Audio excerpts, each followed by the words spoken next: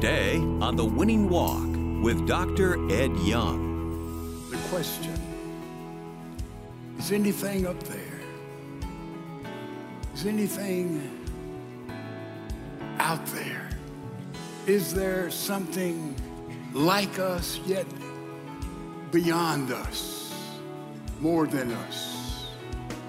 That's been asked in millions of different ways by people all through history.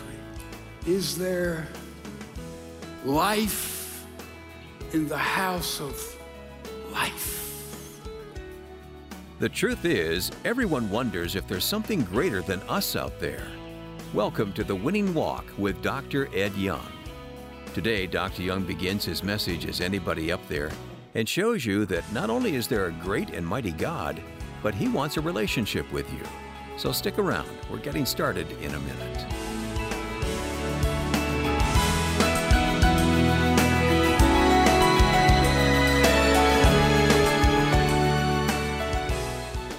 Now, here's Dr. Ed Young with today's message, Is Anybody Up There? The question,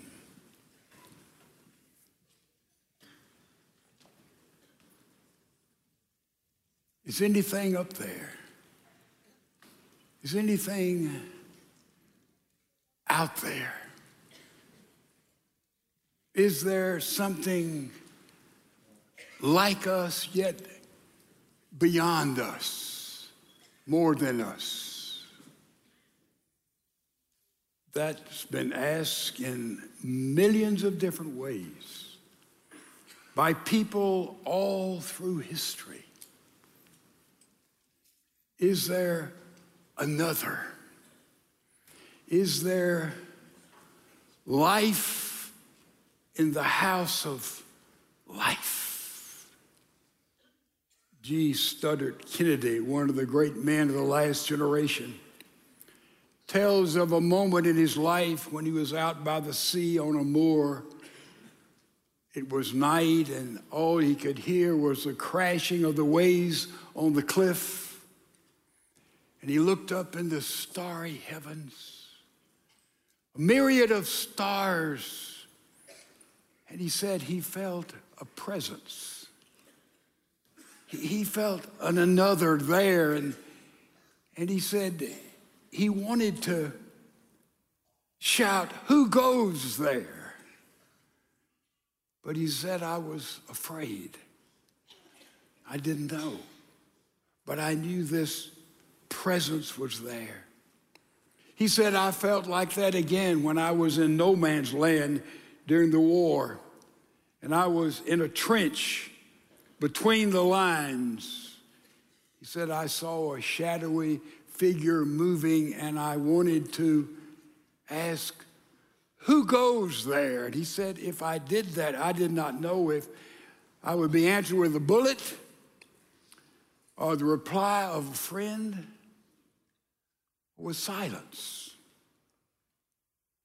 But he said, there by the sea at that moor, I got my guts up and I got courageous enough and I shouted out, "Who goes there?"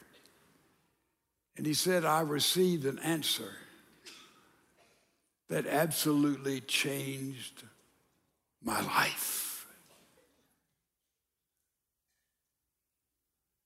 I had a similar experience. Freshman, University of Alabama, walked out 2:15 in the morning and was an old stump out there, the side of an athletic field. And I looked up into the heavens, seated there, and I said, "God, are you there?" And he answered, and I stood, and I never doubted the presence of the living God at that moment, that transitional moment in my life. It changed everything. Who goes there? Who goes there? An officer was wounded. He was in the hospital, and a young chaplain went to see him, and he began to speak with him, and the severely wounded man says, "Padre, I want to ask you a question. What is God like?" He said, when I go to a new battalion, the first thing I ask the people there, what is the colonel like? And he said, God Almighty is the colonel of all of humanity. And Padre, I want you to tell me, what is God like? Big question. People have asked it through the ages. And then we have Jesus. Jesus, who goes there? And his answer, Father. Father. A personal answer. You say, well, that's a human word. By the way, that's all we have until angels come and write some other kind of supernatural dictionary. All we have is human words. And ask Jesus, who goes there? He said, Father. Now, some of us may have a problem with that. Depends on what kind of dad, what kind of father you had, what kind of father I had. I've got a problem with it in some ways.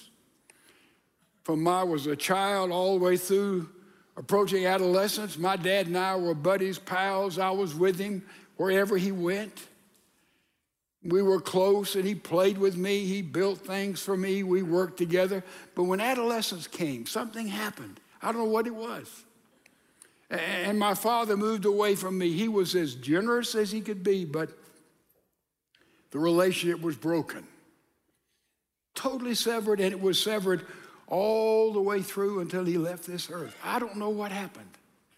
There's a problem with a lot of people. God is like a father. Someone said, I certainly hope not. But it is a father who was like the father of the prodigal.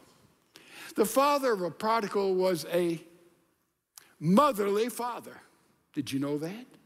We see the feminine characteristic in God. In those days, you remember when the prodigal decided to come home. In those days, the father would sit at home. He'd wait for that prodigal to come back and beg for forgiveness. And the mother would run out and meet the prodigal coming back.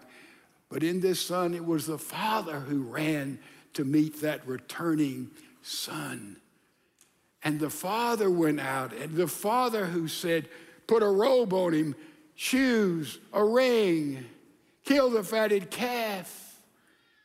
He's dead, he's alive, he's lost, he's found. That would be what a mother would do in kissing that son as the prodigal's father did. And so therefore we have in the role of the father there a motherly father. Oh, that's the picture of God. The picture we have here.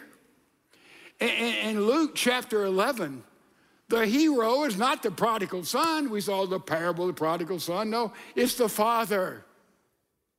It's the father. The hero was a shepherd. The hero was a woman. Shepherd find the sheep. Woman going. Father going out when he saw that son, when he was yet a great way off, he ran.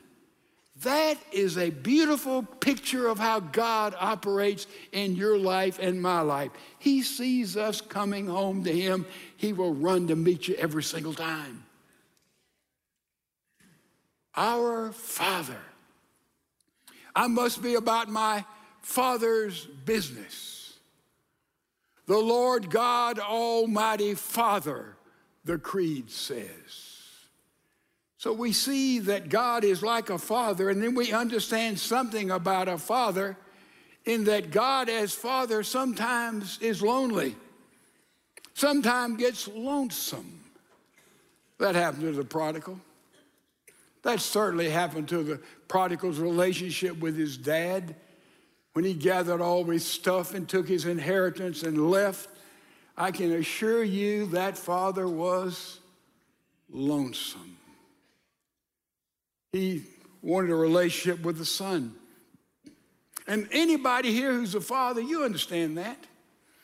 Your kids grow up and they leave and they go to the army, they go to college, and suddenly you were close to them, and now there's this little girl, and man, she takes priority over you, Dad. I don't care what you think. And then all you see, they're friends, and and there's activities and there's interest, and all of a sudden the kids begin to grow up and move away and have new thoughts and new ideas. By the way, that's the way it should be. That's what we do as parents. By the same token, we miss them. We'd like to keep them there, all the time, under our wings, under our authority, under our provisions. That's a father. One terrific thing about having special children, greatly challenged families, but having special children, so many times they stay children, and that in and of itself can be a beautiful thing. Father. We never think about God being lonely for us, but he is, because he made us to have fellowship with him. And we're equipped to have fellowship with the Almighty Father, and when we do not engage in that fellowship, God gets lonely. And suddenly we feel a distance from God, and God feels a distance from us, and that distance sometimes grows greater and greater and greater.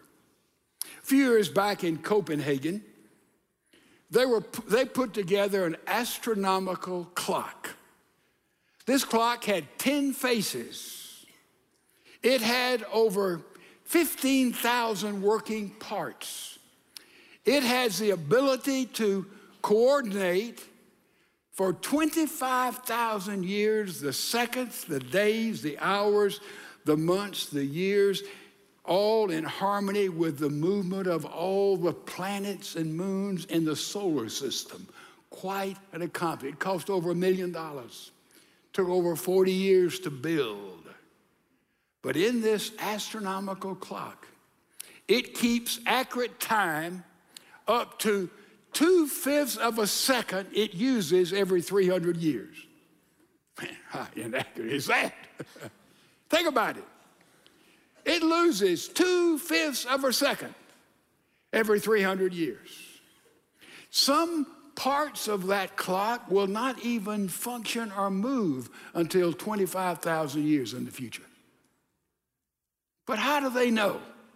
How do they know it'll lose 2/5 of a second every 300 years? What do they measure it by?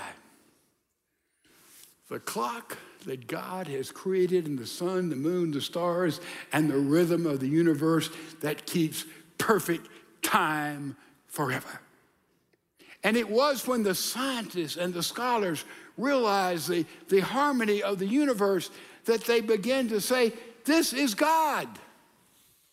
This is God, and therefore there came a distance there, and you have deism coming to be. God took this world, created it, rounded it up, and threw it out into space and says, you're on your own, guys. But there is a loneliness there in distance as human fathers, and we can feel loneliness when we think God is nothing but a big mechanical machine. The Father God gets lonely. Also, the Father God not only gets lonely, but the Father God gets disappointed. Yeah. Just like we look at our children and we let them go and give them rope, and we see they make poor choices, poor decisions, and we bring them back in and we give them rope and they make some good choices, and then they make some poor decisions, and we get disappointed, do we not? We see what could have been, what should have been, what ought to have been. We ask ourselves, what did I do wrong? Where did I mess up?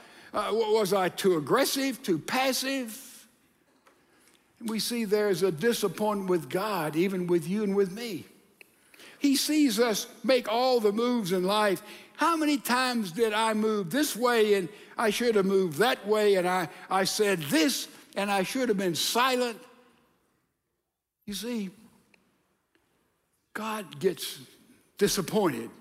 He has sorrow when your life and my life isn't productive. He said, I've come you might have life and you might have it abundantly, overflowing. How do we miss that? We might have joy, meaning, significance, value.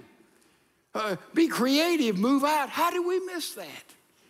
Certainly God gets disappointed. A lot of fathers and mothers get disappointed. Say, man, if they'd only made this choice, if they hadn't chose this person for a friend, if they hadn't married this one, and we get disappointed. God gets disappointed in us. And behind all this, Father, also, this God is all powerful. He is omnipotent. A lot of people think, well, God can do anything. Do you really believe that? That's not true. God cannot do anything because God has limited himself when he brought life to you and life to me. Because we have the ability to choose. He limited himself. He says the most important thing is for all of creation to be free. We're not puppets. He doesn't say, this is what you do. This is how you think. He wanted us to have a relationship with him that would be voluntarily. It would be free. It would be as he would lead us, as we'd speak. And you take away that free moral agent, the ability to choose, and you take away life. So, well, why doesn't God just wipe out all the evil? Why doesn't God heal everybody who's ill? It's because God doesn't violate that most thing that makes you human, and that is the ability to choose to be a free person. You wouldn't want a child like this. You dictate to them. You could feed thoughts into them, and they'd be ever so perfect and do everything you want. You would want a child who would have the freedom to love and to relate and to understand and to be in harmony with you. So did God Almighty, ladies and gentlemen. But he is a powerful God. And that is the almightiness of the Father. I believe in God the Father, the Lord God Almighty, says the Creed. Almighty. We talk about power, we talk about the cross. That's so confusing. I dare say I could go around this room and stand you up and say, tell me there's power in the cross. Oh, yes, there's power in the cross. Tell me why the cross is so powerful. Hello? I was crucified with Christ, nevertheless I live. What in the world does that mean? We need to understand that. First of all, we better define power. Power is the ability to accomplish purpose. Got it? If you have the ability to accomplish purpose, you have power. What is God's purpose? What does he want to accomplish with your life and my life? Number one, he wants us to be saved. I like the word salvaged. He wants you and me to be restored for the purpose for which we were made. Number one. Number two, he wants you and me to have a clean heart, a new heart to make good choices. And he wants us also to be able to say, not my will, but thy will be done. He wants us to understand that God's way is better than your way or my way. And how stubborn and slow we are to pick up on that. Well, God, I know you'll heal this one. Oh, I know you'll do this. I know you'll do that. No, his will is always better, greater than our will. And that's the reason we look to the cross and say it is the power of God. Jesus came in the world. Who is Jesus? Well, he's the Son of God. He's the incarnation.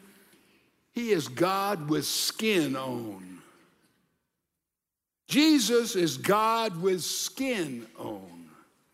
And therefore, we talk about the power of the cross. If you have your Bibles, look at 1 Corinthians, chapter number 1.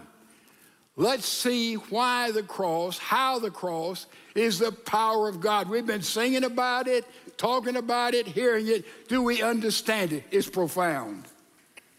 Paul writing, 1 Corinthians chapter 1, 18. For the message of the cross is foolishness to those who are perishing, but to us who are being saved, salvaged, it is the power of God. There it is. The cross is the power of God. Now look at verse 20. Where is the wise? Where is the scribe? Where is the disputer of this age? Has not God made foolish the wisdom of the world? For since in the wisdom of God, the world through wisdom did not know God, it pleased God through the foolishness of the message preached to save those who believe. Verse 22, listen. For the Jews requested a sign, and the Greeks seek after wisdom. But we preach Christ crucified, to the Jews a stumbling block, to the Greeks foolishness. But to those who are called, both Jews and Greeks, Christ, the power of God and the wisdom of God. Okay. Jesus is God with human flesh on.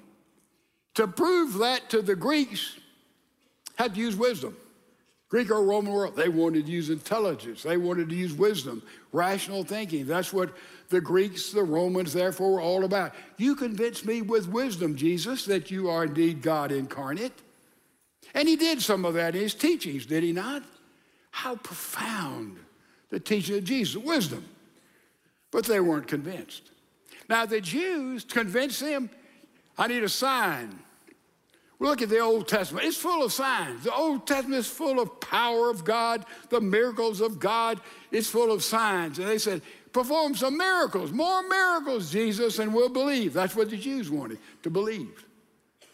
But Paul says the real power of God is seen in the cross. What is the cross? The cross gave, through Jesus, the ability and the way in which the purpose of God will be fulfilled in your life and in my life. You see that? Remember what we said? Power is the ability to fulfill purpose. And we said exactly what the purpose of God is, to get you and me right with him. How in the world do we get right with him? It takes the cross, because all the trash in your life and my life is put on that cross, and he died, he bled, he was crucified, and therefore now you and I can talk with God and God can talk with us. You can't pray anytime you want to pray. Someone said, well, I want to ask God to help me here, guide me here. I'll get a good medical report. Oh no, if there's sin in your life and in my life, living, ongoing sin, anytime you go to God, he's going to say, wait a minute, Bill. Wait a minute, Alice. Let's talk about this thing. Get this worked out, then we can talk. Then I'll listen. Then I'll work. And this is what this is all about. The cross. Jesus satisfies the justice of God and demonstrates the love of God in that he died on the cross so we can get right through to God. That's the only way. And therefore, that's the power of God to operate in your life and to operate in my life. And it was nailed down at Easter, if anybody had any doubt about what was going on. And so we see the very power of God. Power restrained. Aren't you glad God is patient with you and me? I sure am. My goodness, he's long-suffering is a good biblical word for it. He's patient. He waits like the father, the prodigal, waited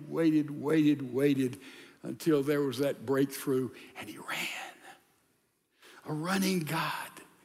He ran to greet and to restore and to forgive. That's so very, very important. Marjorie Rawlings wrote a tremendous little book. It's called The Yearling Classic. Its book is about a primitive tribe, a group of people who lived down in the darkness of a Florida swamp. I mean, they barely eked out a living.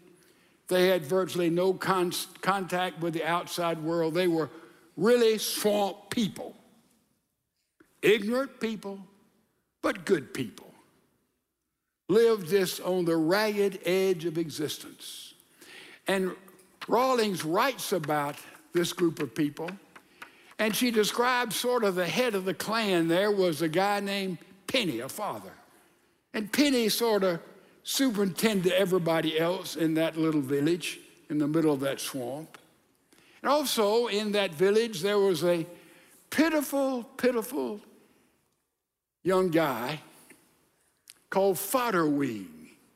Fodderwing was born crippled. His mind did not function. He was very, very simplistic.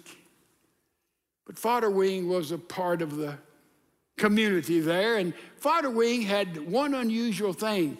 All the animals and creatures felt completely at home with him. It was a beautiful thing to see.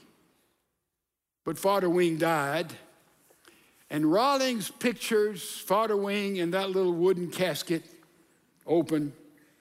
All the community gathered around, and they don't know what to say, but you know, when somebody dies, have you noticed everybody begins to think about God? Is that isn't it amazing?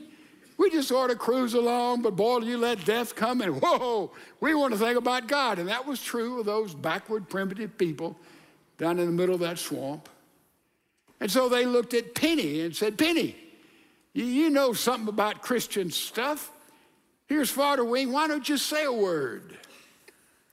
And so Penny went up there in his almost illiterate way and stood over that casket, lifted up his hand, and prayed this prayer. Oh Lord Almighty God, it ain't for us ignorant mortals to say what's right and what's wrong. Was every one of us to be a doing of it, we'd not have brung this poor boy into the world a cripple and his mind touched.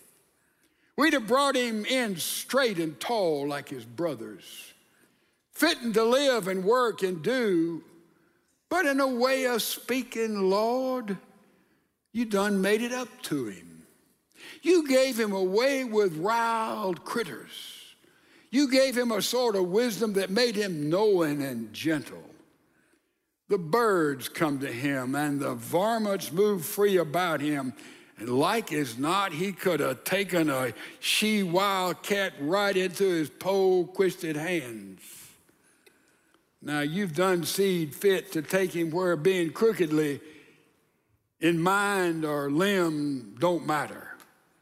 But Lord, it pleasures us to think now you've done straighten out them legs and that pole bent back and them hands. It pleasures us to think of him a-moving and around as easy as every one of us. And Lord, give him a few red birds and maybe a squirrel or a coon and a possum to keep him company like he had here. And all of us is somehow lonesome. And we know he'd not be lonesome do we have them little wild things around him. If it ain't asking too much to put a few varmints in heaven, thy will be done. Amen.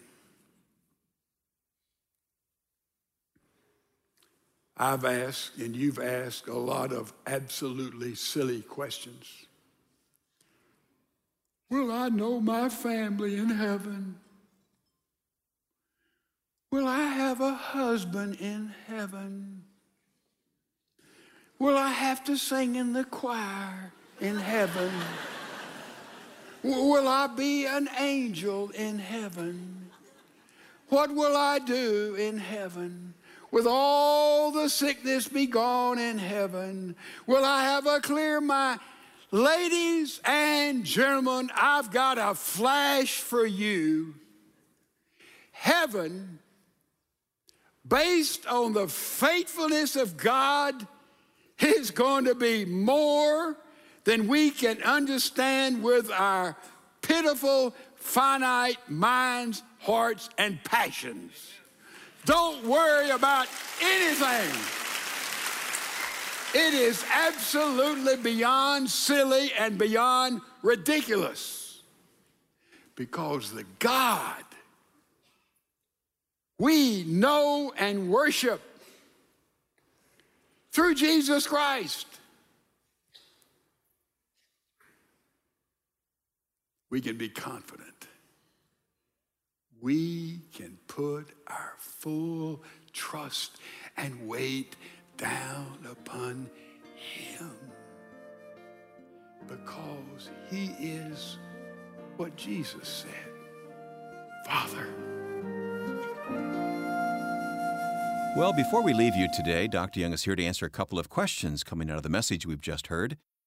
Dr. Young, you said God gives us a new heart, a clean heart. Why is it then that so many Christians continue to struggle with the same sins and temptations? You know, we all do. We struggle with the same sins and the same temptations. The way you overcome temptation is to let something be in your life that's stronger than that temptation. In other words, the old story of, was it Ulysses, who was out at sea, and they went by the island of Sirens, and they had these beautiful siren calls personified in the legend there of female figures, and so many people had turned their boats there to hear these sweet songs sung by these sensual females. And that destroyed many a captain, many a boat, many people, until finally, when one was going by, I think it was Ulysses himself, and he came to the Song of Sirens that had destroyed so many, and he covered his ears. But then he figured out a better way. He produced songs that were sweeter and more beautiful than the temptation. The way you overcome temptation is to not say, I'm not going to do that anymore. I'm going to try harder. That doesn't work with me. You have to have something that's better and beyond and more beautiful and more captivating than that. The way you break bad habits is to put good habits in their place. I think that's the biblical way to resist the lust of the eye, the lust of the flesh, and the pride of life. Very helpful. Thank you, Dr. Young. You've been listening to The Winning Walk with Dr. Ed Young. Now, it's great to have Dr. Young right here in the studio to answer a couple of questions today. Winning Walk is a listener-supported ministry. Your prayers and financial support allow us to bring proven truth to listeners around the world. Connect with us at winningwalk.org. That's winningwalk.org.